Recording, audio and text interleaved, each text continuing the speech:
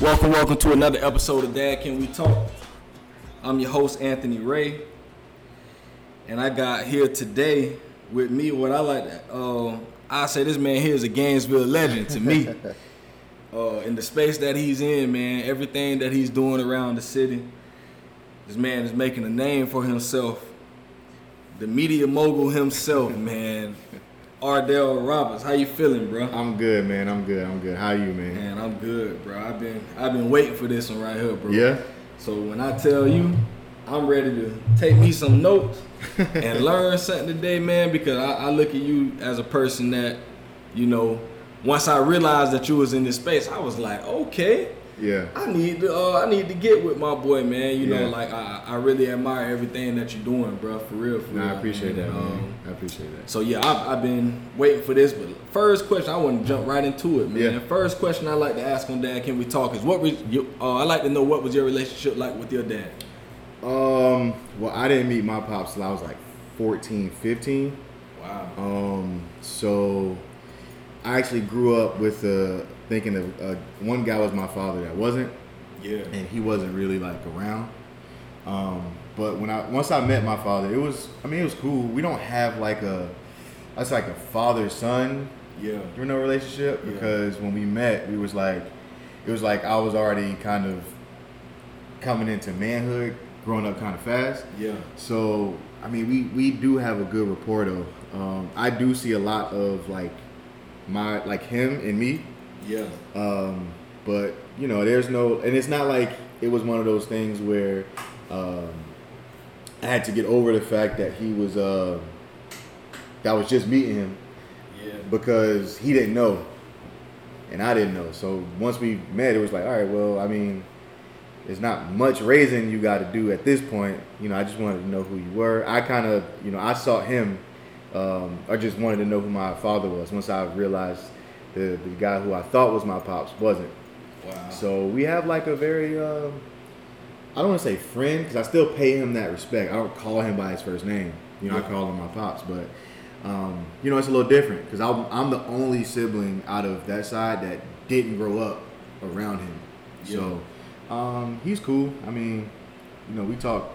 Yeah. We talk, and I'll go check him out, and we watch the games, and he's a funny dude, man. It's I don't really have nothing bad to say. You know what I mean? I know a lot of people, when you say like, "Oh, I met my father late," it's like, nah, it wasn't one of those things. I really can't fault the guy because he didn't know. You know what I mean? So once I did meet him, we just kicked it. Yeah. We kick it. When we get together, we just kick it. You know what I mean? It's like cards.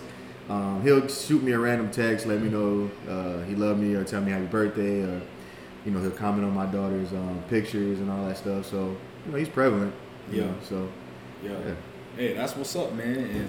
And I like that, because I think a lot of people in those situations end up holding, having that animosity. Yeah. And it affects them. Exactly. And that people won't say that. Yeah. And people won't even think that. Mm. But once you become a father, a lot of times, and you have that animosity toward your father, I think it can affect the way, it can affect everything. Honestly, I think it can affect your whole life, but especially, your relationship with your own children. Once you do have your own, I wanted to ask so since you didn't have that, were there any other men that stepped in, any other role models that you had? Yeah, I have an uncle that lives in Jersey. That was he doesn't have his biological kids, so he's uncle by marriage. So he kind of he married my aunt and her two children, and became their father at a very young age. So I was kind of like the oldest, the son he would want to have, if he were to have a son. So I would say from 18 to now, that's been like the primary father figure that I've had. Yeah. But those years growing up, it was always growing up on the east side of town, man. Yeah. I was, the thing about growing up on that side of town is crazy, because you always have, a lot of love there. Yeah. So I had some of the dudes who maybe not have been in the best positions financially or status wise be like, hey, don't do this. Stay out of this. Now, some of the stuff I did anyways. Yeah. But I always had that male presence somewhere. It didn't necessarily have to be like a father figure, but it was also, until I got to my uncle, it was like dudes would just give me like game from men, and I would just kind of pick take a little from here, take a little from there, and kind of piece it together. Yeah. And my grandmother had me read a lot when I was younger. So when I was like, 8, 9, 10, I was reading the autobiography of like Malcolm X and books on like Martin Luther King and Garvey and all these Langston Hughes. So it was like I read a bunch of like point of view like men type of stuff. Yeah, that's some real stuff though, bro. Yeah, so like I think I got in trouble once at like 13 and I had to read The Art of War by Sun Tzu. Yeah. Like I'm like 13 I'm reading this. So like a lot of that stuff was just like ingrained, and that's puberty. So a lot of that molding that's happened, and I got older. So by the time I got to my uncle, when I went up to New Jersey at 18, 19, it was like, all right, let's show you about manhood now. Let's show you how to put it all together and connect it. So I would have to say my uncle, who really took me from being like, a man-ish to a man, to like this is how you act, this is how you conduct yourself. If you're gonna be in the street, this is how you conduct yourself. If you're gonna be in corporate America, this is how you conduct yourself. And that's what we do. Yeah, we have that talk all the time. Yeah. See, that's real. So as you like you say, you're 18, 19 now, and you're coming into your own. What did you go to college? Yeah. So where'd you go? All right, so I went to Santa Fe for a semester. Okay. That was a wild time. Yeah. But I was in the street. Like a lot of people don't know this, but I did have my stint in the street selling weed and carrying a gun and because I learned from just being around. Yeah. So I was starting to feel a bad energy around. I'm big on energy and big on vibes, and I think my grandmother was too. I had an uncle. The uncle that I moved with, he was in the streets in the 80s in New York, so he was like in it. Yeah. So I think he kind of noticed that I was kind of trailing that path, and because I'm good at like business and marketing, I was gonna the trajectory was gonna go high, but we all know that ends one or two ways. So he kind of made a deal with me that if you calm down, if I find you a tryout, because I was playing basketball at school at PK. Yeah. Oh yeah. Yeah. So I went up to Jersey, New York for I think my great grandmother's funeral. We had a long talk. He was like, "I'm gonna see what I can do for you." He found me a workout at a junior college school, Passaic County Community College, and I went, man of my word. That's when I ended up moving, 18, 19. Played there for 2 years, and then I got recruited to play at Fairleigh Dickinson University. That's in Jersey as well. Yeah. So I played basketball there, and that was my scholastic career. That's when it stopped. Because after that, I wasn't trying to do no school, man. Now, education's good, but I'm a firm believer in you can be educated in more than one way. So straight up. Yeah, that's real. So, that's real, man. So a little bit out. So you ended up going to the military after that. Yep. Yeah. So tell us about that experience, man. It was cool. I mean, look, the hardest thing to me about the military was waking up. At the crack of ass, man. God, waking up 3 a.m, man. And not only that, I'm a morning person, right? So, although it sucks, once I'm up, I'm up. Yeah. I might need a nap later, but I'm up. So you already don't want to be up at 3 a.m. Then you got some dude from suburbia crying about being up. Like, bro, this is not the worst that it can be. But I met a lot of good people, man. I got a group of friends now, like my brothers, I still talk to this day, who are fathers, actually. They were fathers before me. Yeah. But, we still communicate to this day. When I'm, out of town, I'll go see him. I'll go check him out. It taught me a lot, man. I learned a lot of skills. Like, I learned how to drive a semi. Yeah, I mean, I already knew about weapons, so just a different type of weapons, shooting like grenade launchers and That boy shooting that missiles and video games. being inside of a tank, all that kind of stuff is like the cool stuff. You know what I mean? But they don't tell you all the BS that comes with it. So there's a lot of BS that comes with it, man. I do think though that it helped me, and it helped me kind of solidify like a foundation so that I could be able to do what I'm doing now. Because it added to the discipline of being an athlete. Yeah. You know what I mean? It was like, all right, you've been an athlete, you know, you play ball, you know, you got your regimen or whatever, you're trying to work out, but that's just to play good and look good for the girls and all that. Yeah. Cool, but the military is like, this foundation is going to save your life and the man next to you life. Yeah. So it kind of, you know, taught me how to take the street mentality and kind of like polish it. So if you move militant, then you can move a different way. If you don't have a weapon or a gun or whatever, you can have it this way. You know how to clean it. You know how to shoot it. You know how to maneuver with it. So if you got to defend yourself, you're not just out here shooting strays or whatever the case may be. It taught me how to strategize a little bit better too.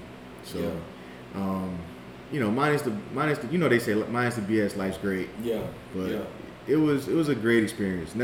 I'm never doing it again. Yeah. It was a good experience. How long were you in? 6 years. 6 years. Yeah. Wow, man. Well, you know, we just had Veterans Day just passed. Yeah. So yeah, man, happy Veterans Day. Yeah, appreciate it, man. I got my free meal from BJ's. Yeah.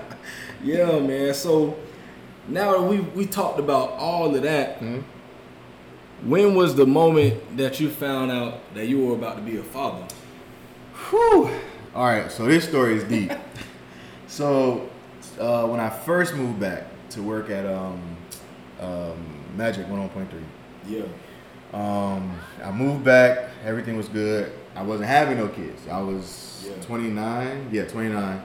So you was late in the game. Yeah, doing my thing. So I actually go back to Jersey to get my stuff. Yeah. And the good thing about my daughter's mom is like we were the best of friends for the longest. You know, we traveled together. You know, we argued. I actually like up north they have these houses where they have like 4 different apartments in it. So I was living with them some of the time.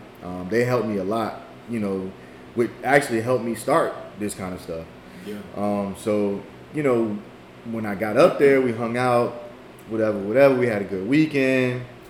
It was one of those, all right, you about to move, and I'm about to move on with my life kind of thing. That's what she was thinking. So I was like, we're going to hang out, do what we do, you know what I mean, and then kind of go our separate ways because we kind of just felt like our lives were going in 2 different directions, right? Mm-hmm. She's in corporate America. So, we were just doing our thing. It was a good weekend. Yeah. I came back. I was dating a girl. I was actually dating a girl here. Yeah.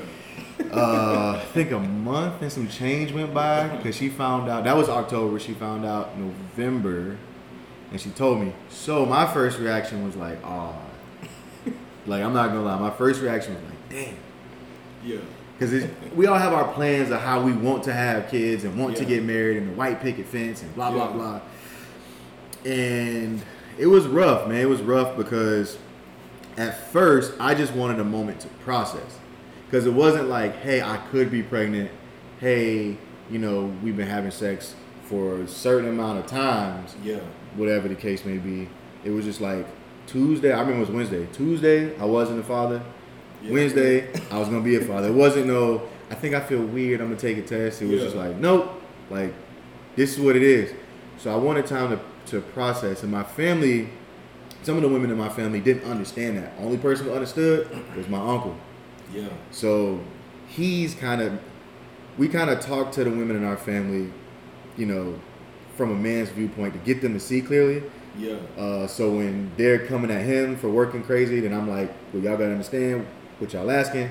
And so when they're coming to him like, all right, my family calls me Demetrius. So Demetrius is bugging out. He'll talk to me first. Yeah. And I'll explain to him my thought process. And because my thought process is a lot like his, he can then articulate to them, y'all need to leave that boy alone, let him process. So at first it was just like, whoa, you know what I mean? Because in my mind, I wasn't nowhere near ready to be a father. Yeah. One thing I did know for sure was not gonna not be in my child's life. Straight up. That was not gonna be a thing. I just knew for me, I needed to wrap my head around what to do first, because I never had a kid, so I didn't know. So I'm asking everybody. You know what I mean? Hey, what'd you do when you had your first son? What'd you do when you had your? So I'm just trying to soak that game. Yeah, that's what I do. I just ask a bunch of questions, get all my answers and all my research, and I sit down, lay it out on the table, and then I prioritize everything. So I looked at it more so from a logical standpoint first, because as men, I don't think a lot of people, not just women, understand this, but we have no emotional ties to the child until we actually feel it. Yeah. Like I don't know what it's like to be pregnant. So I don't know the emotions you're going through. Right. I don't know how you're feeling or how you may be thinking. All I know is I need to do everything possible so that if I die, or when I die, or whatever the case may be, this child is taken care of. Straight up. So I looked at it from that kind of standpoint. So I started putting together life insurance policies, trust funds, stuff like that. Putting part of my business stuff in her name, so that I can pay her checks, kind of thing. Kind of trying to figure out where I'm gonna grab money from to send to her mother and whatnot. So, and I was doing all this stuff, and I was getting overwhelmed. And my uncle kind of pulled me to the side, and was like, bro, you're okay. You're not 22 or 18. You're educated. You got a decent job. She has a decent job. Y'all gonna be all right. I mean, I know the situation is what it is, but y'all don't hate each other. Y'all not at each other's throats. So relax. So once he kind of put that into me, I kind of because I'm not a panic person, but I was kind of yo, this is a kid. I want to make sure everything is lined up. But as time got on and as the dust kind of settled, I just started thinking about the times I would spend with my daughter, and times I didn't have with my father, and actually him being a grandfather as well. So, when I found out, it was whoa, you know what I mean? But closer to the date, it was more all right, let's do this. Yeah. You know what I mean? Because, like I said, I was never not going to be in my child's life. So you just had to take that time to prepare. Yeah, man. I had to take it because I'm a man. I'm a guy. And I don't think a lot of women don't understand that. Y'all want us to feel what y'all feel, but we can't. All we can do is go off of. So a lot of men get emotional, when they propose, because it's what you see, what you feel, what you touch. A lot of men tear up or cry when the child is born, because it's there, it's you can feel it, you know what I mean? We're very our senses, we react off of our senses, especially visual. Yeah. So if we don't feel a child within us, if we don't feel the kick or in us, then it's I hear you, but I can't fully relate. And because I can't fully relate, I'm just gonna try to be there for you and make sure all of my ducks in a row at least. For the child when it's there. And what you're saying is so real, because I remember the first time it really was real to me. And I'm married. Yeah. So the first time it really just felt real to me was when I felt the baby kick on the stomach. She was like, "Come here, Sean." She kicked. Yeah. And then when I felt it, I was like, "Oh, jump!" That's really a baby. Yeah. She what else is it's really and just in that moment, that's what 20 weeks in. By the time you really and I'm just dang, boy, this thing real. It's really a baby. You know, and just I'll never forget the feeling that I felt.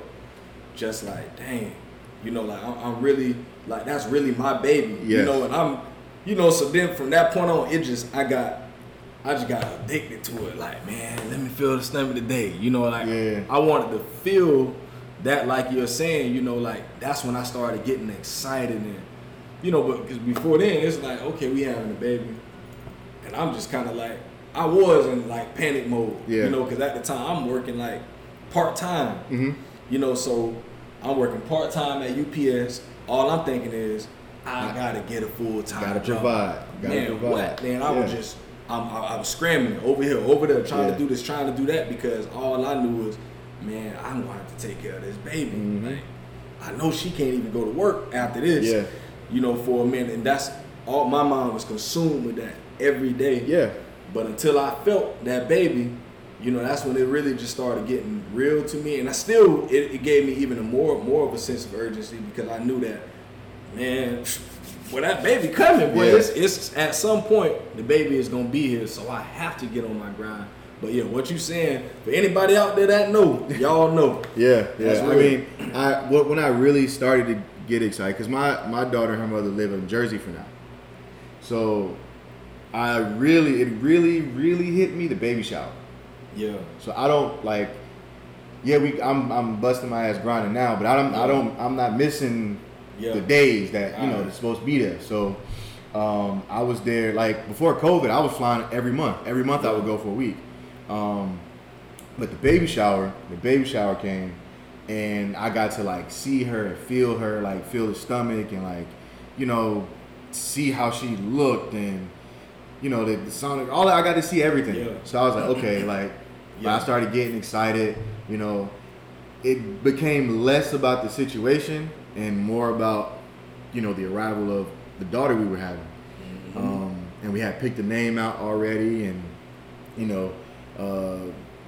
I was there just when I get there, I understand at least it's hard for you as a woman to have a child. Like that's one of the most traumatic experiences the body can take, period. Right. From a scientific standpoint. Straight so I knew when I got there, I had to do I'm just in support mode. I don't argue much. Yeah. I don't say much. I just, all right, what does this need to be done? Let's do this. You know what I mean? All right, cool. I'm gonna do this. Yeah. So I'm building stuff. I'm putting stuff together. I'm making sure the room is what it's supposed to be. And the only argument we really got into was because she wasn't communicating to me about my daughter. So what I mean by that is, as a man, like I need to learn. I'm not perfect. Yeah. So I think because she was so wrapped up in being like, it's one of those things when you're a mother, like things just click.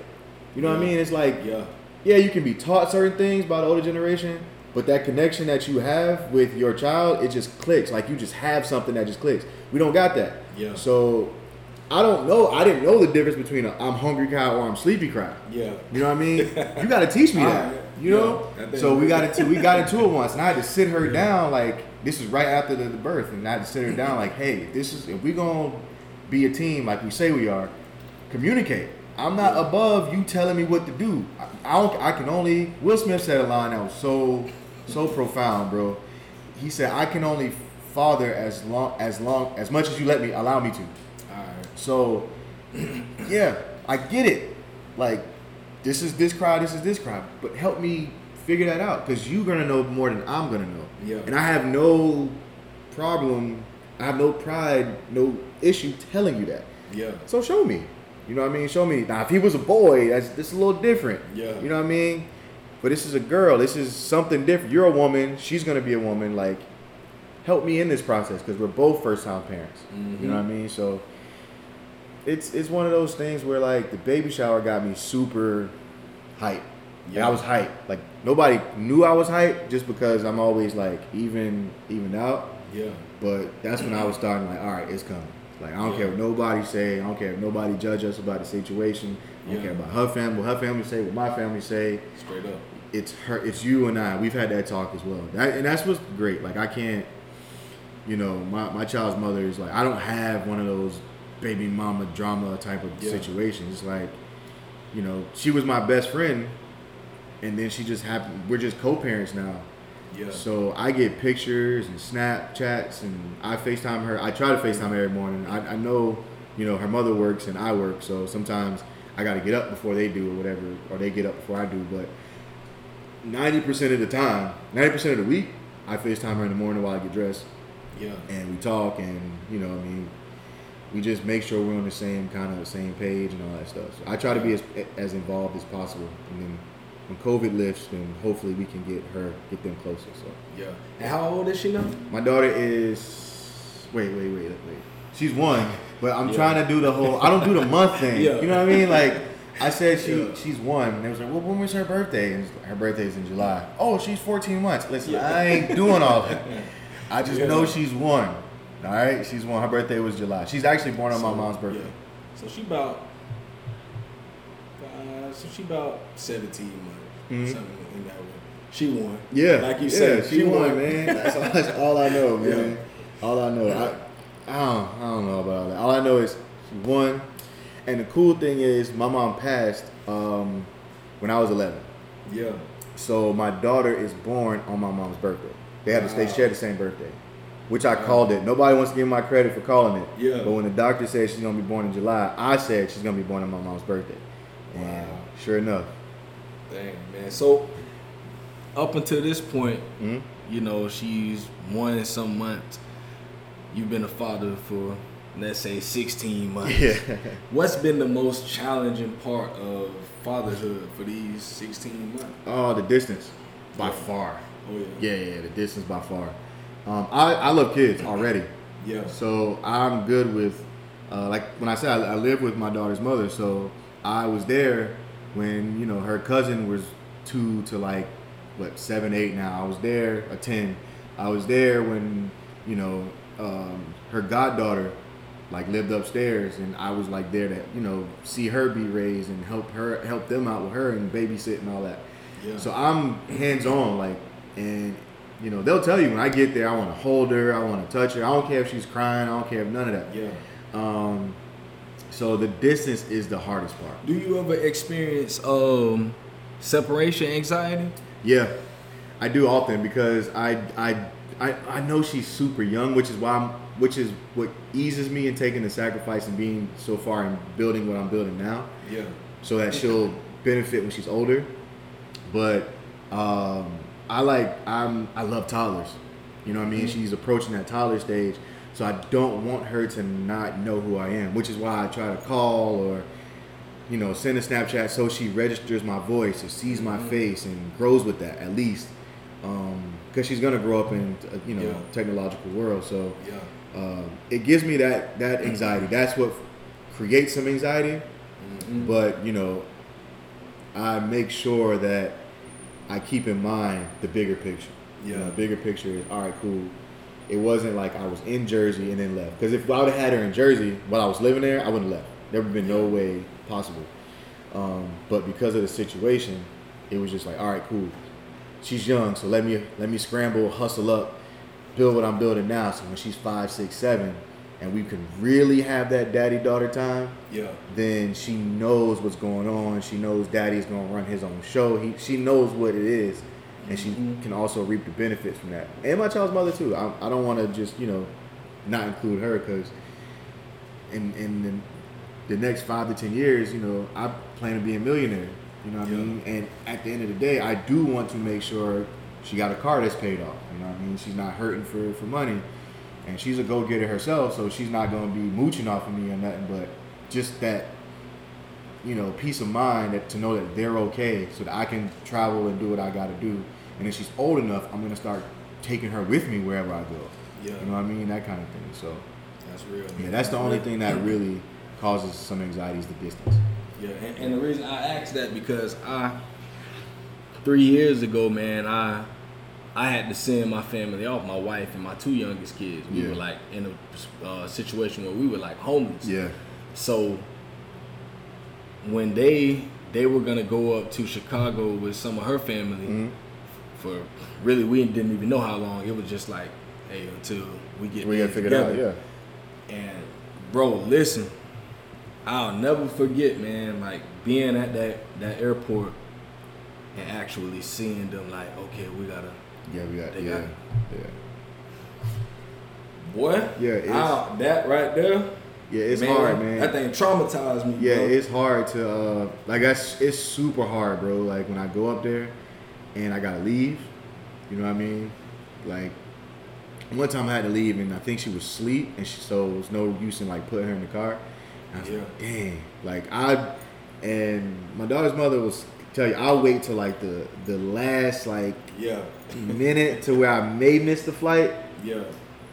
And because I just want to soak up everything I can while I'm there. Yeah. And it, you know, I mean, at least she understands. Yeah. So. Yeah.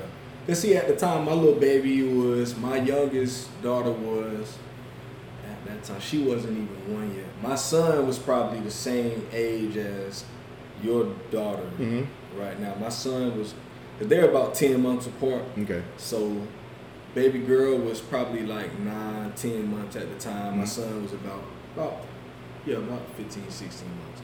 So I don't, like, my little baby, she don't really remember. Yeah. Like, what, really, she don't remember that time at all. Now, my son, he still, you know, he remembers being at the airport and all that stuff, and he remembers his times up in Chicago. But my oldest daughter, she remembered the whole thing. You know, she was just talking about it the other day. I remember when we had to take mommy, and I'm just like, man, I ain't trying let's not remember that, baby. I don't even want to think about that, man. Yeah, I got you. Yeah, that's real, man. Like, and that's why I always say I commend men, other men that are in, like, I always look at my position like it's, and I always say, like, I'm in like the perfect position, you know, the quote unquote perfect position. Because, you know, I'm with my children every day, you know, and I think at times I do take it for granted, you know, that, you know, I'm with my babies literally every single day. Yeah. You know, I wake up and I see them, and at times, you know, when I'm getting frustrated with them, but I'm like, you know, God always take me back to, but you was crying when they were gone. Yeah. You know, and, you know, you miss them, and there's some other people that would love to be in your position, to be here, you know, with your family. And it just always humbles me to just know that, man, there's somebody else in a position where they would love to be seeing their children every day and have them getting on their nerves, you know, and doing this and doing that. So, yeah, bro, I commend you, bro. That's real, because I know it's a hard thing. Yeah. Like, and for me, I knew mine was temporary. Like, I knew they were coming back. Well, I couldn't really say that, and that's the thing that scared me, because I'm like, man, I ain't promised the next day. You know, I ain't, you know, and that thing used to mess with my mind. But to know that, you know, I'm sure, like, in your position, it's like one day, you know, to have that hope, you know, you do have that hope, like, every day, like, man, I'm gonna see my baby, you know, on this day, or just having that hope to know I'm gonna call today and just see her. Yeah, that's a real, man. That's a situation, man, I don't wish on nobody, man. You know, just knowing that, you know, you're not in control of it. Yeah. But it does give you that extra drive, because, you know, like, I'm more than sure that something that drives you every day. Yeah. Every day. Man, listen, when I wake up and I'm like, I want to go to work today, and I'm like, oh, yes, I do. Yeah. Like, you know what I mean? Because my days, when I don't get to see her, the day don't go as good. And I've noticed that. Like, that's something I've picked up on. Like, I'm not the same, you know what I mean? If I don't get a picture or a Snapchat or, you know, a FaceTime or something, the day don't go as good. And she can't really, like, talk back to me, of course, but just to see her move and, you know, interact with her mother or her cousins. Everything. Yeah, so, and her mother used to be like, I used to just be watching. Her mother used to be like, you gonna say something? I'm like, no, because she's not gonna, like, we're not gonna have a conversation. Yeah. I just want to see her. And I think once she kind of picked up, okay, he just wants to see her as that give you so much comfort. Yeah, man. Yeah. And I can, all right, cool. I can get dressed and go do my thing and know that she's good. Yeah, that's real right there, bro. That's real. All y'all out there listening, man, for every father that does have their children in the home with, man, if your child lives in the home with you, man, cherish every day and every moment, because you just never know, you know. And there's some people that would love to be in your position, man. I can't say that enough. But let's move on to. I want to get into this media stuff, man. I want to know about Up South. All right. What, we take it from the top? Take it from the top. I want to know what got that started. All right. So Up South was Up South Music at first. Yeah, because, you know, I remember that. Yeah, everybody want to rap. You know what I mean? So being that, I used to do that, and I'm actually, you know, I am actually good. I was taking it. A friend of mine, my boy Hoove, I've known, like, we went to school together, so we were on our group chat, and I was like, I'm trying to think of, like, something to call, you know, a label, you know, whatever the case may be. Yeah. And we all was just talking, and he was like, well, you live up north and you from the south, and what about Up South? And I was like, at first I was like, man, you trying to be funny. Yeah. But then it was like, oh no, I got a ring to it. So then I took it. I put the logo like together. Yeah. You know what I mean? Got a rough sketch made. That was what, 20. Man. I remember that was a few years ago. I remember seeing that. Yeah, that probably man. 2018ish. Yeah, that's when I redid it. But when this conversation was 2013, 2014. Yeah, Up South has been a thing for a minute. All right. I just didn't understand. I didn't realize the power in it at first. Yeah. Because I got frustrated. So the media stuff started because it was supposed to be a label to build a network of people around, because I was trying to get interviews and all that. And back then, there weren't no real media outlets. Yeah. So it was like, all right, let me create something to where I can do it. And that's when it became like Up South Media. Mm-hmm. That's when that whole thing came about. So I was like, let me create some kind of infrastructure for artists who don't have, you know what I mean, that support system or that media outlet kind of thing. Yeah. So everybody want to be a rapper. But I've always been a person to go against the grain. That's why I play basketball, because all my brothers play football. Yeah. So when I'm seeing everybody trying to rap, I'm like, all right, well, it ain't too many people who doing like radio or like media. Let me try to dip into that and be the one that they all come to. You know what I mean? Yeah. Because it's a lot of sheep, but if you ever notice, there's only one field they live on. All right. You know what I mean? So I was trying to kind of finagle that. And my uncle, being in the streets when he was younger, knew a lot of people in the industry, and he had a media company himself, more so editing and whatnot. And that's where I got my like taste of it, because I used to burn CDs for him back in the day. Hey. Yeah. And then I got an internship at KISS 98.7, which is it was the sister station at the time, the Hot 97. They're in the same building. So I got an internship there, and I kind of got exposed to it, and then went off to play basketball, and just kept, paying attention and looking. And so Up South stayed on the back burner for a long time while I was hooping, and then, got into the military, started thinking about what I wanted to do, and what really happened was I got a corporate job in Verizon, and I worked in their marketing department. So, you ever seen Boomerang?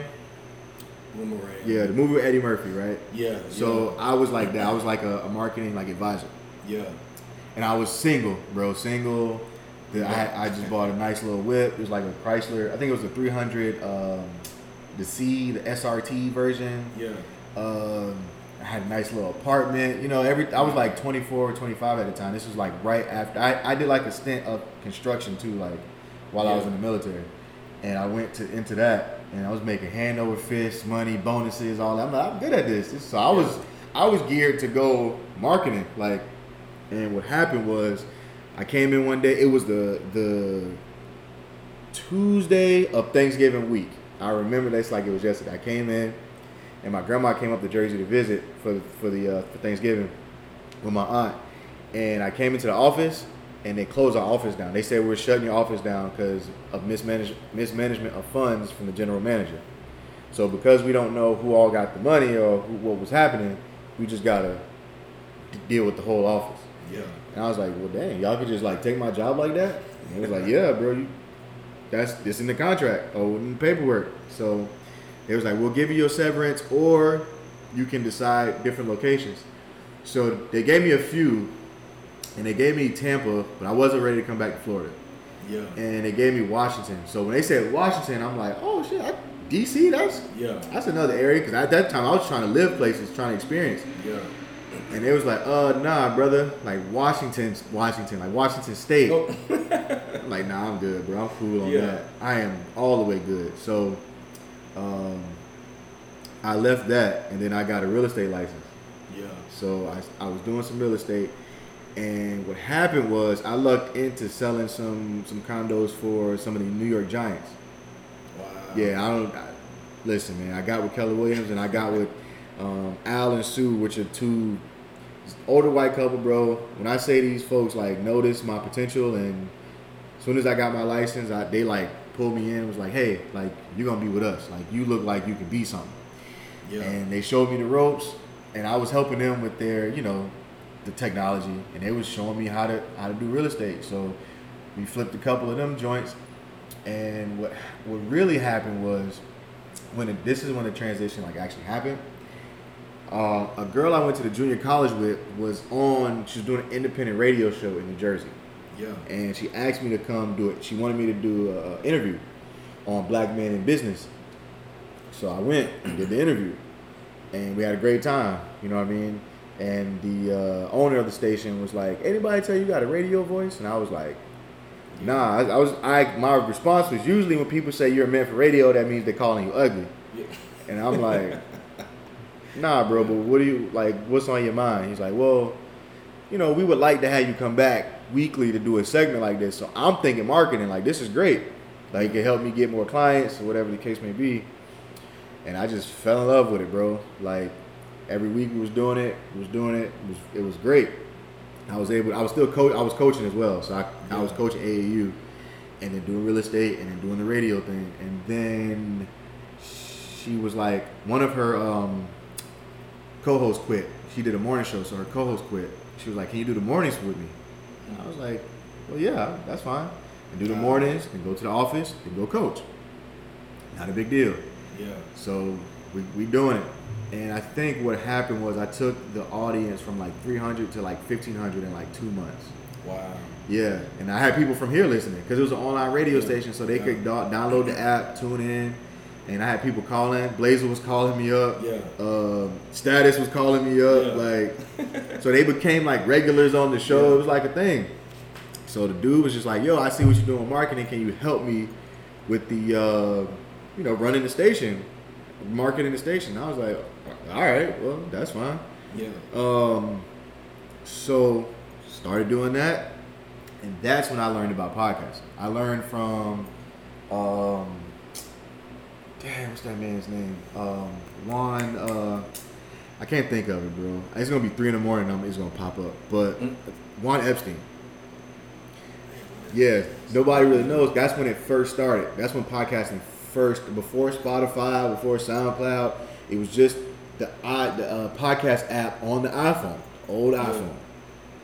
So I'm watching this stuff and I'm listening and I'm like, "Yo, what is a podcast?" And I'm just listening. I just hit the thing one day. I was listening, and they were Cypher Sounds and what's the other white dude name from Hot 97. I'll think about it in a second. I can see his face. Peter Rosenberg. Okay. Yeah, Rosenberg. Yeah. So they was doing the podcast, and that's where that whole thing. They like kind of like birthed that. And this dude named rest in peace, Reggie Osei, Combat Jack. Mm-hmm. So they were like the ones I was listening to, and I was like, "What the fuck is it? What is a podcast?" Yeah. So I'm like, "Oh, all right." So I just started paying attention for like a year, bro. I was just like research, podcast on Google every day, like reading up on this. So I'm like, "Oh, people pay for studios to like record audio." So I go to the owner and I'm like, "Yo, like we should rent out the studio when nobody else is in here, because people paying to do podcasts like for studios." He was like, "I don't know about podcasting. What is this podcast mess? Podcasting, blah blah blah." So this had to be like a 3-month like back and forth. So finally, he lost money like in the station, had to shut the station down. Dang. So I bounced from that station to another station where I was executive producing the show and kind of like their DJ. But it was really just picking the music to play for them. And that guy shut his station down and moved. So then my child's mother was like, "Well, why don't you just start your own like media company and do what you start with the podcast?" And I was like, "All right." So my aunt fronted me like $200 and was like, "This is all I got.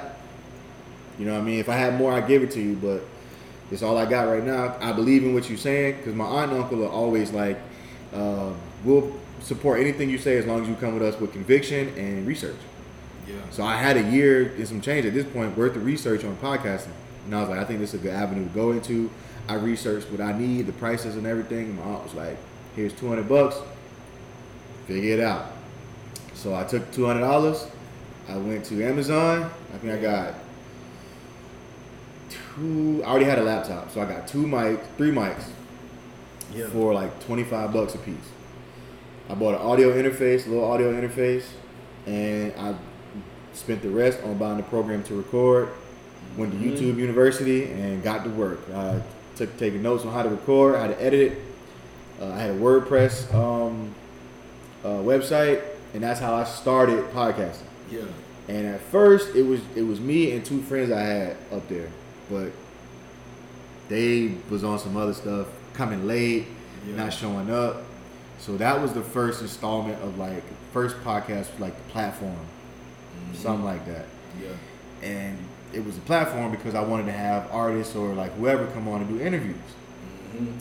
So what happened with that was I did a couple of those as well, and what happened was our artists kept like, yo, I can't make it, whatever. So my uncle, this is when I was telling you the garage. My uncle was like, you need a place to record, the garage. So we used to every Tuesday, we used to deck the garage out. Yeah. It get cold, so I had to buy like a space heater to heat it up. Yeah. We was in that thing sweating, and we was cranking out content, whatever content. So then I met these videographers because I'm great at networking. So I was networking. I met a couple of videographers. They came. Then I met 2 gay people. Yeah. Yeah. One was a DJ. Shout out DJ Amazing Grace. And then there was another one, Johnny, I think his name was.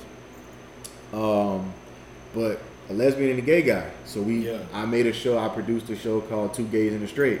Yeah. Where we just got ratchet. Yeah, you know what I mean? Yeah. We just went in, and it was great, man. It was cool. And then one guy, he had some demons he had to fight, so he had to taper off. And then DJ Amazing Grace, she just got like super busy with DJing because she was good at what she was doing. Yeah. So I had to kind of pause that, and then I started doing the music video show with my videographers because one of my co-hosts quit on me like on the day we were supposed to shoot. So I was like, hey, let's try this idea I have with independent music. Threw that together. So we were just constantly trying stuff, seeing what stick. That's why I was telling you, it's only been recent that it's been consistent. Yeah. So I was just grabbing content. I remember doing some stuff with Fabulous, and getting hired, because my content wasn't sticking. We still had to make some money. So I was like, I'm gonna go out since I come from sales. I'm gonna go out and get us some work. So we was getting work, recording stuff. You know what I mean? Putting stuff together for people. Just bringing revenue in that way, and trying to crank out projects. And then my videographers were young, so they still had their ambitions. One went to Syracuse, which is, if you don't know about Syracuse and their broadcasting department, it's one of the best in the world. So I'm not going to tell him to not go because of me. Like, brother, go do your thing, because when we meet up again, both of us will be way better to work for each other then. So it kind of tapered off, and that's when I kind of started, because I learned so much, all right, let me see what's available in, Gainesville, bro, because nothing else is in, no media outlet is really in Gainesville. Let me see what I can put down in Gainesville. Take all the stuff I've learned. Because now I'm starting to learn. I'm following people like Lil Duval and Slim Thug, and I'm like, man, these dudes live, he live in Texas, he live in Atlanta or whatever, Duval, whatever, back and forth. And they just travel. Yeah. And they just use the power of the internet and social media to they get their shows, they do their shows, and they got to spend all this money in New York. Let me see if I can swing that in Gainesville just on a smaller scale to start. So I told myself, it was, I think August 12th, right? I was like, hey, now I still got the Facebook status somewhere. I put a Facebook status, August 12th, 2017. If I'm going to get a job at Magic and I'm going to move home and start up south there. And then a year to the date. I feel like I remember that. Yeah, a year to the date, I got hired at Magic. Yeah. And that's how that started. And that's when Up South started. That's when I had enough income to start putting money into the ideas, the events, the podcast, all that kind of, the equipment, all that stuff. So I just was saving money. And then I was going to Amazon, need this, Guitar Center, need this. Okay, I need to make this better. It was a lot of trial and error, because when we do the podcast with Doug, he bought the wrong mixer at first. Yeah. And he felt like bad about it. I'm like, no, bro, this is how we learn. This is how we figure this stuff out. Because I need this mic. I want it to sound better. What kind of mics is gonna let me sound like this? Let me go get that. What is this gonna sound like? Whatever. So we were just cranking. And the ADHD show, I've always had that idea. It started as a vlog first. Then I wanted to turn it into a streaming radio show, like a podcast radio show weekly that you could listen to and play independent music. But I had Status on there, and I had a friend of mine, Nikki, and everybody's doing so much, it's hard to get that consistent content, and you need to be consistent. Mm-hmm. So that kind of fizzled out. So I brought my boy Carter in. Oh, okay, yeah. And because I just know we're funny together. So I knew it would make for some kind of compelling content. So I kind of got rid of the music idea and just was like, let me just focus on the content. Mm-hmm. And we just started talking and having guests on. And then Who came one day as a guest because I was like, oh, we got a rapper friend. Let's bring the rapper friend in. And we spent like 2 hours just roasting each other for the whole time. Yeah. And I was like, just thinking. I was thinking it. And then Carter texted me and was like, you think Evan would do the podcast like every week? I was like, I don't know, bro. Like, I was thinking he should because we've known each other since the 6th grade. Yeah. We've closely known each other since the 6th grade. So I was like, all right, cool. Let me text him. Can't hurt to ask. So I was like, yo, you want to do the podcast with us? He was like, yeah, bro, I was going to ask you, but I ain't want to. I'm like, oh, yeah, duh. Because we've known each other since 12, so obviously we're all kind of thinking the same thing. So there was three of us and Doug. Yeah. And we got one more friend who grew up with us as well. He moved back from Memphis to help his father. We both work at a radio station now. And he came to visit, and then he started having opinions on stuff. And because he's one of the homies, bought an extra mic. It's only right.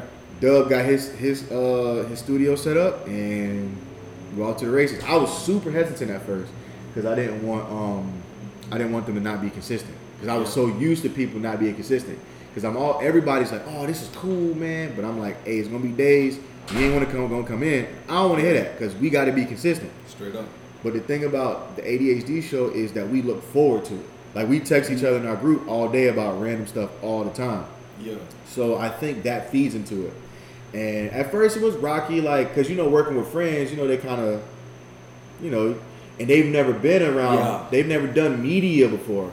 So I'm like, what y'all hear is cool, but there's structure to it.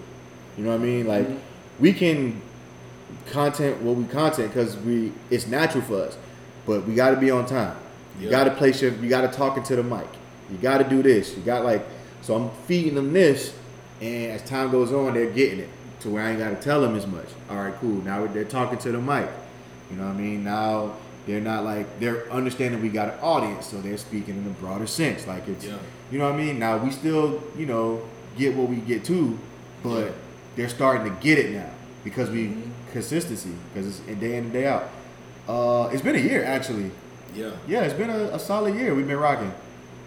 I didn't even know about the 80 show. I started looking into it. I was like, oh, I got to know about this. Yeah. I seen it. I was looking it up the other night. Mm-hmm. I'm just going on your stuff. I'm like, 80 show. And I'm like, then I seen y'all the picture of y'all with the shirts. I'm like, let me go check that out, man. Yeah. I was like, oh, them boys been rocking it. Yeah. Been a minute. It's like for one, I suck at looking at stuff. So when we do an episode, like Dub will record it and edit it and give it to me, and I'll post it, put the description, do the cover art. Once it's up and I share it, it's a wrap. I'm planning for the next one. Yeah. What they're good at doing is they keep talking about it. Yeah. Like Hoove and Carter are good at just talking about it. Hey, we do a podcast, girl, whatever. Yeah. Me, because I got so many things going on. Yeah. I ain't looking at who listening. I ain't looking at. So they'll text me like, yo, such and such said whatever. Yeah. And I'm like, for real? Like, yeah, bro, people listen to us. Yeah. I'm like, for real? Like, because I don't look at no stats. We just cranking. Because me personally, I don't feel like where I see us going, we're nowhere close. Yeah. But people are starting to catch on. So the t-shirts came about like that. Like who made us t-shirts one day. Yeah. And everybody was like, oh, oh man, t-shirts, but I know how that goes. So I've done merch before. Everybody say they want shirts, and when come time to pay, whatever the case may be, they ain't gonna pay. So we doing our merch. For all y'all, we're doing merch, but we're doing it right. We put the structure behind it. We're not just gonna print out t-shirts and sell them.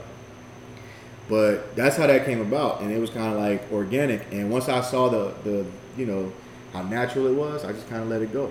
Just let it flow. And because I got that, I've already had my events I do or the other ideas I got that's working. The hardest thing was at first coming across people to be consistent. Yeah. Every idea sounds cool, but ain't many people consistent. You know what I mean? That's why I do so much work with Blazer. That's why I do so much work with Dub. It's consistent. You know what I mean? Mm-hmm. Also, I don't know, like when I came back, I was giving game to everybody. Hey, bro, I was in New York, I was in Jersey. Hey, this is how we do. This is how they do it. We can do that. You can do this on a smaller level and then scale it up like people did. Bro, I'm telling you, because I'm coming across people from Montana, people from New Mexico, people from Nevada, people from South Carolina, people from Tennessee. These small little whatever Williston's town. Yeah. And they moved to New York, and their idea is scaled up. They're at Sundance Film Festival showing their movie that they helped produce or whatever. And I'm like, yo, this is crazy. Yeah. And then they're telling me, I want to do this back home. You know what I mean? I can always fly to New York, but I'm doing this to go back home. So I'm like, let me see if I can make that happen, bro. If I can do that in Gainesville. Yeah. Even if I have to move somewhere and I can be based in Gainesville some kind of way, it's gonna show everybody that is different, bro. There's another avenue we can go. There's something we missing. You know what I mean? Something that we ain't seeing. Mm-hmm. That these artists aren't seeing. Like, cool, you rap. How you gonna get it from point A to point B? You don't know that process. I know something about that process because I've seen it go from this. When I tell you I've watched, like, for instance, Fetty Wap. Fetty Wap is from Patterson, New Jersey, and the JUCO, the junior college I went to, is up there as well. I used to watch this man in the gym rapping with his friends, bro. Like, he didn't go to the school. He just in there rapping, right? 2 years later, he comes out with Trap Queen. So I've seen that progression. You know what I mean? The J. Cole's, that's like close. I'm watching that closely. So I'm like, dang, we could, like, the difference is everybody's always talking about, yo, no artist from Gainesville has blown yet. The difference is because there's no way to get from point A to point B.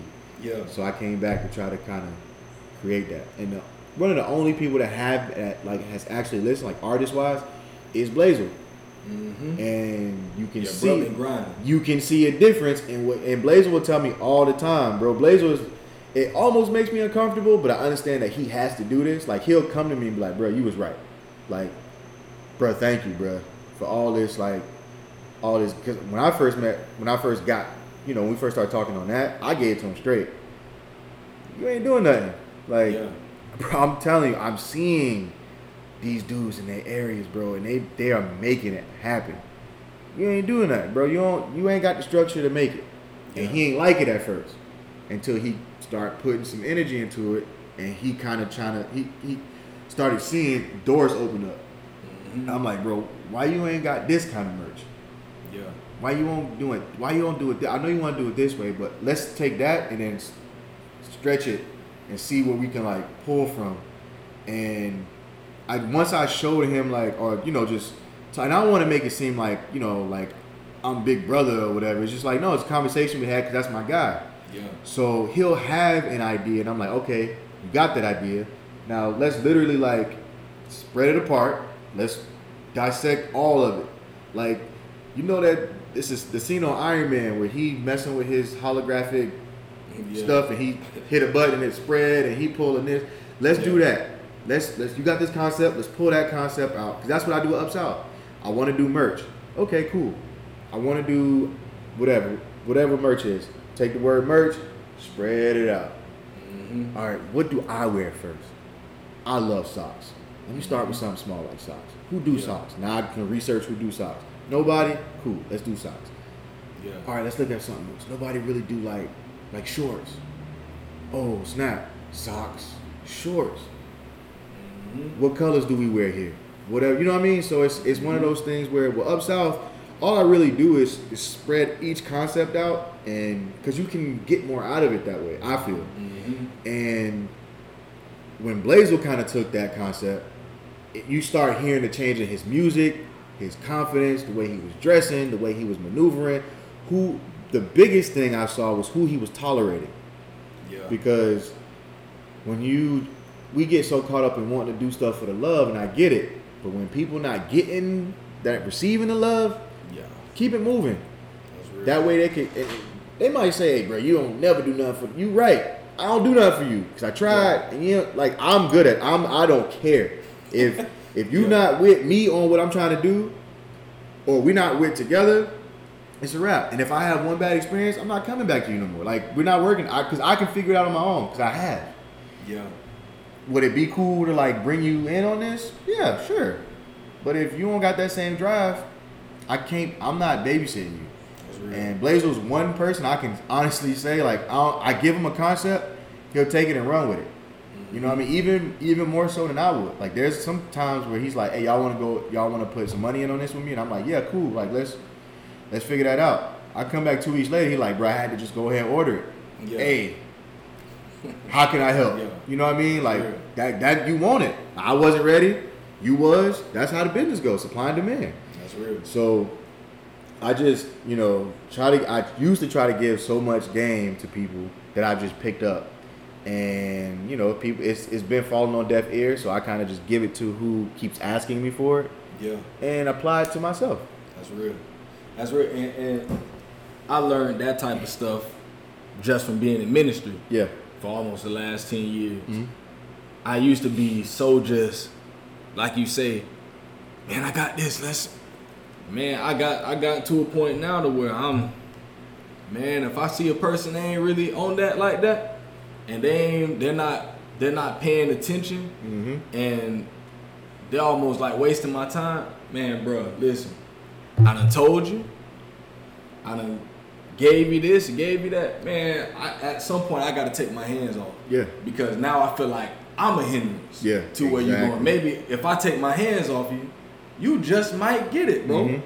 So I take that, and I'm talking about in ministry that's just dealing with lives, dealing with helping people, and it can get tiring, but it's very important when to know when to take your hands off. Yeah. So when I really look at that aspect of it, I think it's just so important to understand that when to take your hand off, when to keep your hand on. Some people are literally not worth the time. Yeah. And now that I'm coming into this space, I've had people, like you say, I done tried to get together with certain people. Man, I've had people just literally, bro, and this is something that I still just don't understand. It's like, you say you wanna get together with me, you wanna do this, you wanna do that.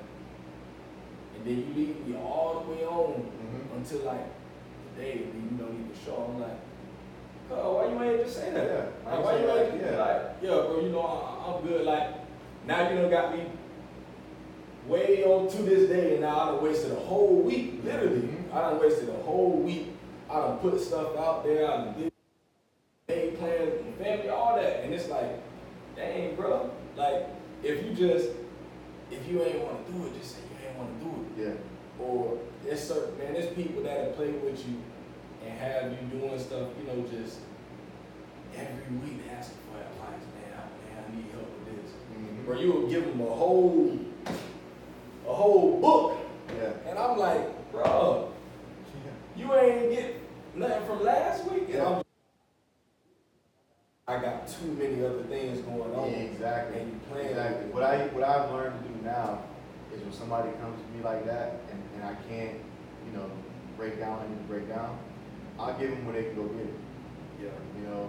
Hey, listen, I'll tell them, listen, I don't have the time for it, but hey, look this up, read this article, and go from there. And then we can get together in the next week or two, and we can really chop it up. But cause I'll meet with people and hang out, whatever the case may be. But at the end of the day, it's one of them things like, bro, I got stuff I'm trying to do, so I need to make sure we all good.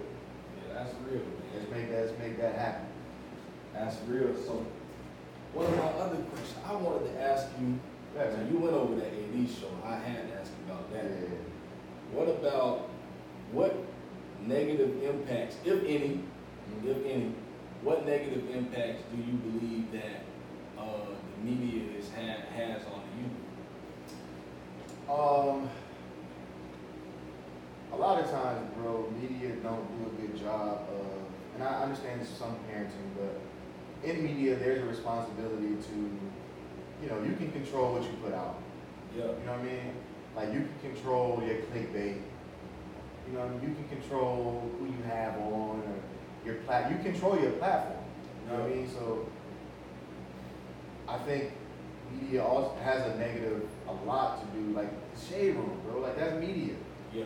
Media takeout. Like, they spent so much time putting black people down. It's just like stupid stuff like Vlad TV. Like, yeah, you look at that stuff and like you see them clips. And it's like, bro, what are y'all doing? Like, it comes off. It's very negative, bro. That's why, like, I've had guests on where they said some wild stuff, and in my mind, I know what they're doing in life. I'm like, let me cut that out. Let me splice that, bitch. Or let me blur that name out of there because I don't want them to do that. Or I've had people come to me and say, yo, we was twisted. You know what I mean? We might have had too much champagne.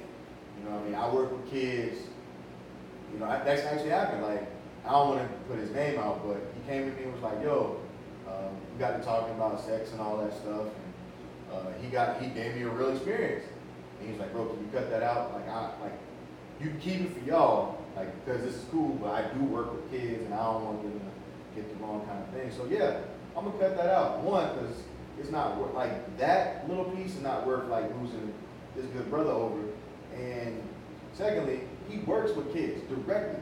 So I don't want to use anything on my platform that is attached to him that's gonna make him look bad and paint a negative light to whatever we're talking about. Yeah. Because when they see that he's doing it, they're gonna go listen. Or they might go listen, they might not. But if they do, let's take that part out and make sure he's held in his highlight so he can walk with his head high and say the locker room talk for the guys. Because you need that as well. So yeah, I think media has a very big negative impact.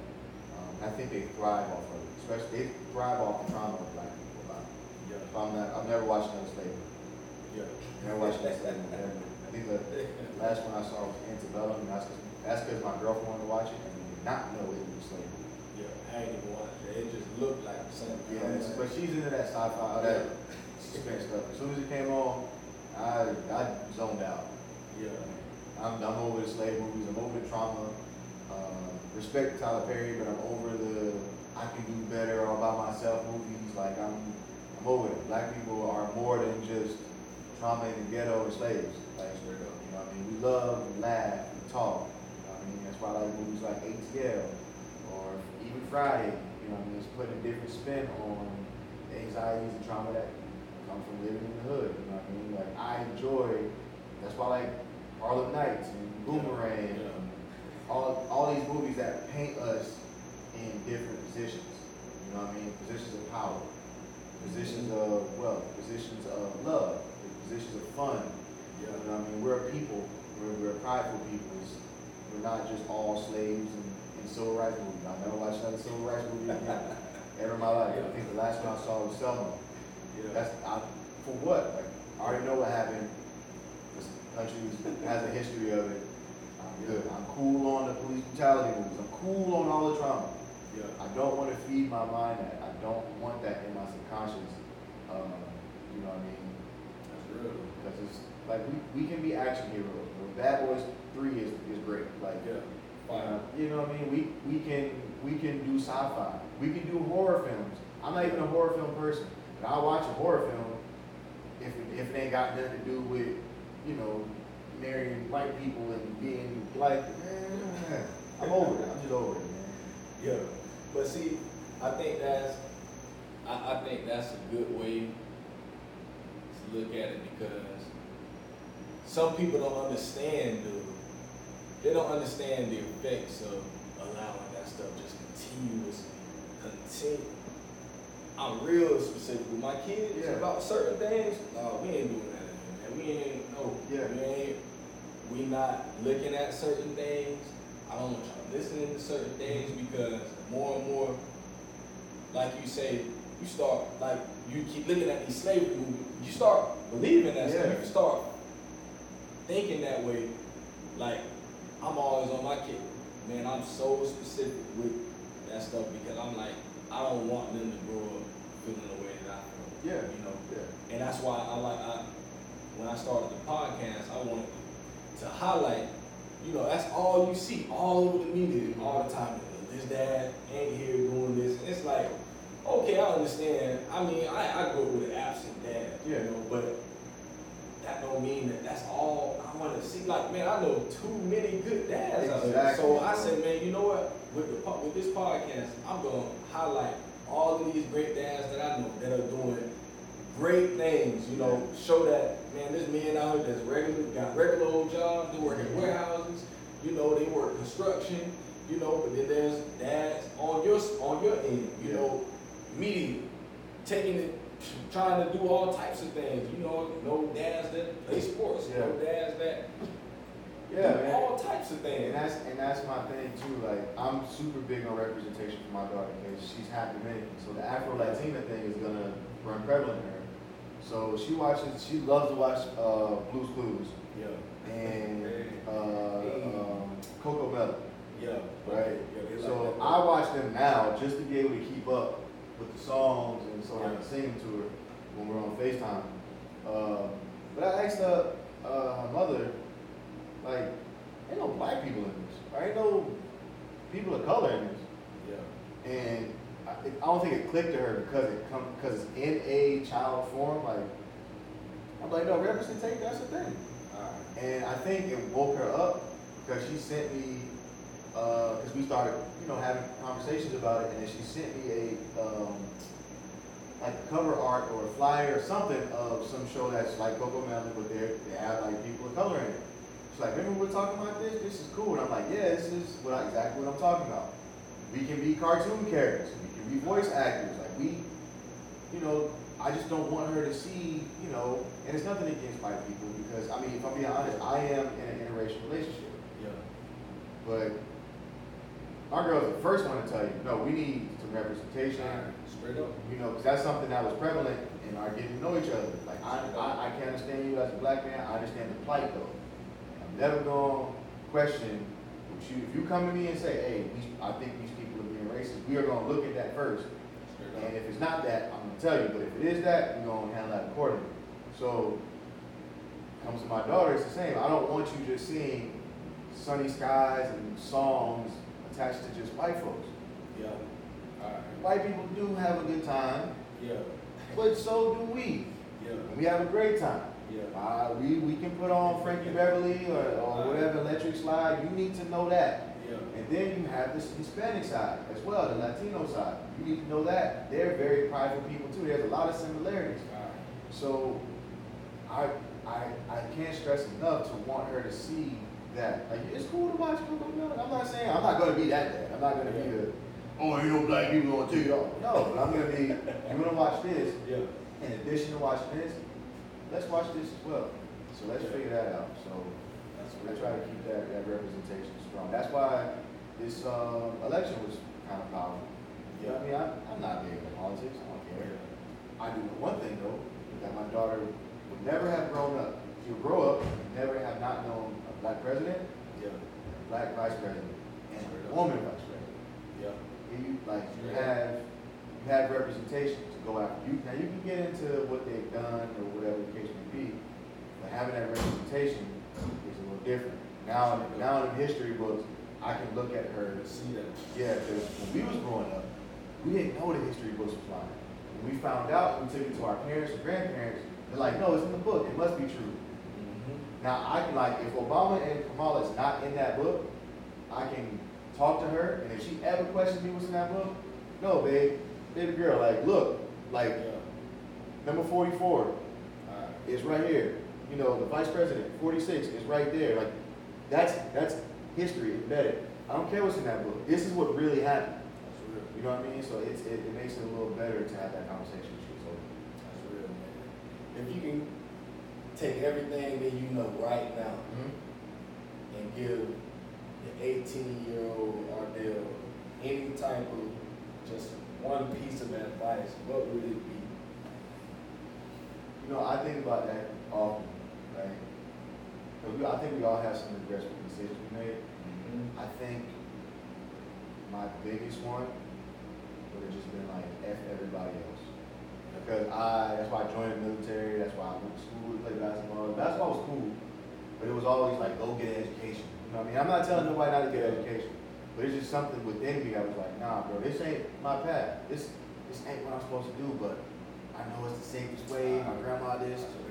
So that's what and I tell you what, bro, once I started doing that, just saying effort, have a level of effort, things just kind of took off. Like, opportunities came out of nowhere, bro. Like, meeting different people and interviewing different people and getting advice and running into the right person just to give me that spark to go find the information I need for something. Like, all that came because I stopped worrying about what other people wanted me to do. So, if 31-year-old AD can talk to 18-year-old AD, bro, do what you want to do now. Starting now. If I was started at 18, I'd be Nick Cannon, just less corny.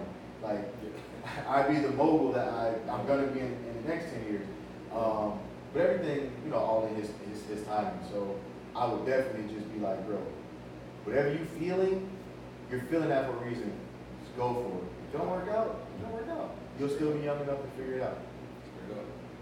That's real, man. That's real. So, if there's any young dad out there listening right now, what would you give them one piece of advice for a young dad out there? Consistency, bro. First of all, everything in life revolves around consistency. Time is consistent. It's nighttime right now. It's going to be daytime tomorrow. It's going to be nighttime after that. You know that's going to be consistent. Be consistent in your child's life. I don't care. I understand people got some, you know, baby mom from hell. I understand that. Whatever you can do within your limitations, be there, bro. Because it's going to come a time where, as kids grow up and they want to have understanding. And if you're consistent, you're going to be around to give them that understanding. It's going to wake them up. Damn, maybe my mama wasn't the best person. She could have been a good mom, but maybe she was wrong for forcing my dad to be away. Because you can start pulling records. You can start like, but you gotta be consistent. Dang, your mom didn't want me to see you, so I ran off and whatever the case may be. Yeah. You know what I mean? That's gonna come off a little bit. Like I said, me and my child's mother don't have that problem because she's not that kind of person. But in my mind, I'm just like, I know one day she's gonna grow up and she's gonna ask, hey, why are you laying around so much? Why are you so busy? Whatever. Because I don't want that to be. So once I get to a point where we're traveling the world, doing Upsell, hey, you're out of school, come with me. Yeah. Let's take a trip this summer. I want you to see the world, be cultured, experience other things, be worldly. So by the time you're 18, you're not coming to me like, man, why you travel so much? Because you've seen it since 6, 7 years old. But that consistency is key. So I know, like, even with COVID, like, yeah, I took some monetary losses during COVID. You know what I mean? Her mother's job was able to keep her afloat. And her mother's a strong believer in no amount of money can count for you being there for your child. And don't get it mistaken, I ain't gonna be out here not for helping provide. Yeah. But I do understand that she understands that with the global pandemic, if I lose my job, my consistency rate is gonna go super high because I got the time to be there. Hell, God forbid, if that happened, I might just go camp out there for a couple of months just to get that experience before I gotta come back. You know what I mean? So, any young father out there, or young father or a father who just maybe coming into their kid's life for whatever reason, that's real. Be consistent, bro. And that's why it's so good that it's so dope that you do this, because you paint us in a different light. You know what I mean? You paint us, and you see people, like you said, dads from all walks of life. You know what I mean? Now, granted, you know, I know what I do, I may end up being more popular than the warehouse dad. I'm not more important than him. Yeah. You know what I mean? So for the fathers that are taking care of their kids, are taking care of somebody else's kids. That's a dad too. A lot of stuff. Consistency is key, and that's why this shows like this is why I came back to Gainesville, bro, to like see or like spark something. Because I may not have, and I'm not gonna say I'm the catalyst for all this, but I do know that if somebody is gonna make a documentary about media in Gainesville, or culture in Gainesville, or whatever in Gainesville, I'm gonna be in there somewhere, and you can't deny that. So when I see stuff like what you're doing, I'm like, Dad, that's what I want to see. Yeah. That's what's up. You know what I mean? Like we can get together and you know kick it and all that. Yeah. But nobody talks to black fathers. Nobody talks about black men really. It's all we get bashed. So I be on Twitter all the time, bro. We get bashed all the time. And just to have some kind of positive spin on things. You know, that's why the ADHD show is so important, because here's 5 black men. One with a kid, one that's married, 2 that's look like they're about to get in a relationship, and one that's single. All walks of life. One that's, you know, works during the day as a sound engineer, one that's fully into media. 2 that have, one that can do hair and is all into fashion, and the one that has a job working in the medical field, and one does the marketing and business at the radio station. Like we come from different walks of life. We all grew up together, so you get to see black men in a different light. And we're not on there putting black men down. You know what I mean, like I said, we're gonna roast each other because we've known each other since the 6th and 7th grade. Yeah. But you get to see us in a different light. You know what I mean? You get to see us not just happen to talk about all the BS in the world and defend ourselves. And that's what's so cool about this, where a dad can come on here and just talk. You know what I mean? We don't really get our point of view heard a lot. You know what I mean? The mother gets the point of view. And I'm not taking nothing away from moms, because y'all are amazing, but a lot of times, like, kids need their fathers just as much as they need their mothers. You know what I mean? It's just in a different way. You know what I mean? My child's mother reminds me of that all the time. You know what I mean? It's not like I forget, but it's just like, yeah, I know you're doing your thing. Just remember that she needs you. I'm like, yeah, like, as long as you know that, I'm good. I'm not gonna not be there. You know what I mean? I'm not ever not. You can send me all the pictures. You can tag me in all the pictures. You can, you know, whatever the case may be. Dad, she does a good job of saying my name around her, Dad, or AD, or whatever. Sending me little snaps, little pictures, and all that. Send me all that. I want all that. Yeah. You know what I mean? All that. If I gotta live through technology right now, sacrifice I'm willing to make, which is something the Army prepared me for. Yeah. Because one day she's gonna be like 3 or 4 or 5, and it's not gonna be FaceTime. It's gonna be like, you know what? I want to see my daughter. Let me hop this flight. You know what I mean? Like, I want to go to LA. Let me take her with me. Yeah. She's gonna know that life. You know what I mean? So consistency is key, bro. Consistency is key with everything. So fatherhood ain't no different. Be consistent. No matter what type of father you are, be consistent. That's it. That's real. And it's so funny that most guys, when I ask them that question, they say the same thing. So it must be something to it because you probably the 5th, 6th person that said the same thing, and it's so true. You know, consistency is really. I mean, your consistency is almost like your word. You know, you say you're gonna be. Your word is all you have. Yeah, it's so much that go into that, bro. Like, I know I'm the first line of defense when it comes to my daughter. I know I'm the first person first man she's gonna grow to love. Like, it's so much that involves consistency. And if I'm not there in those moments, or if I'm not at least some presence of some sort in those moments, then I don't ever want her to have to say, well, I had to go find it from some other man. Like, no. And then when she gets older, she's gonna value a man with consistency. Yeah. Because that's the boyfriend that's gonna get my respect. Because I already know she's gonna grow up and she's gonna be beautiful. You know what I mean? So I already know God's gonna be out there. Now I gotta explain. Hey, when I put that consistent pressure on you, I just be the one. Yeah. And if he consistently coming around, if he consistently respectful, if he consistently treats you right, I'm a grill him. But if he can consistently get through the grilling, this might be the man for you. Yeah, and then if it's not, then it's not. But you knew that he was consistent and all what he was saying. That's the way the world works, man. That's real, man. Well, we're gonna wrap this one up, man. I definitely appreciate you, man. No problem, man. No problem at all. Like I always say, man, Dad, can we talk? I mean, I put it out for everybody else, but it be for me. Yeah. You know, I'm a listener, man. I'm an avid podcast listener, so I love listening to people talk. I do it all day. I be at work, got the earbuds in. I be in a whole other world just listening to people talk because I like to hear other people's experiences, learn, you know, and receive that wisdom, man. And you know, this is everything I knew it was gonna be. Yeah. You know, I knew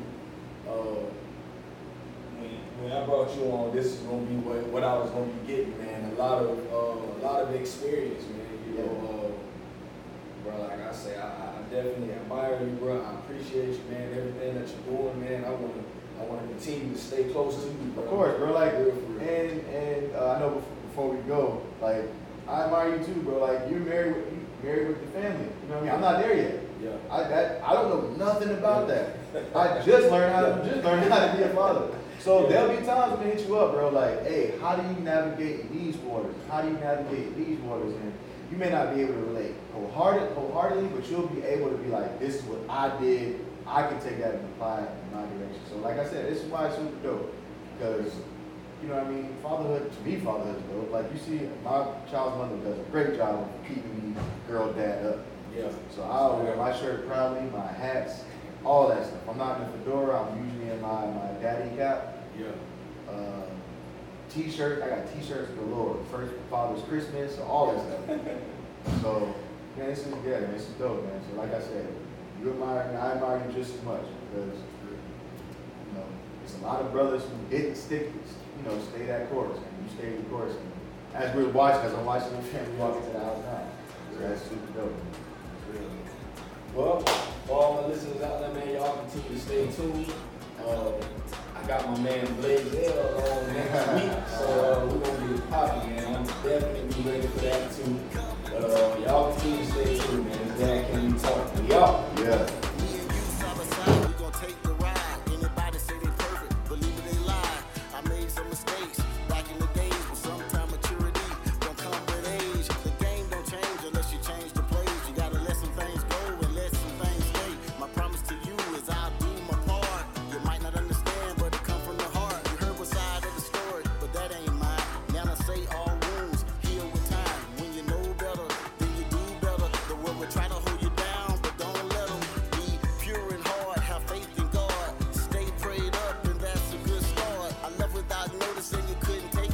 You fought me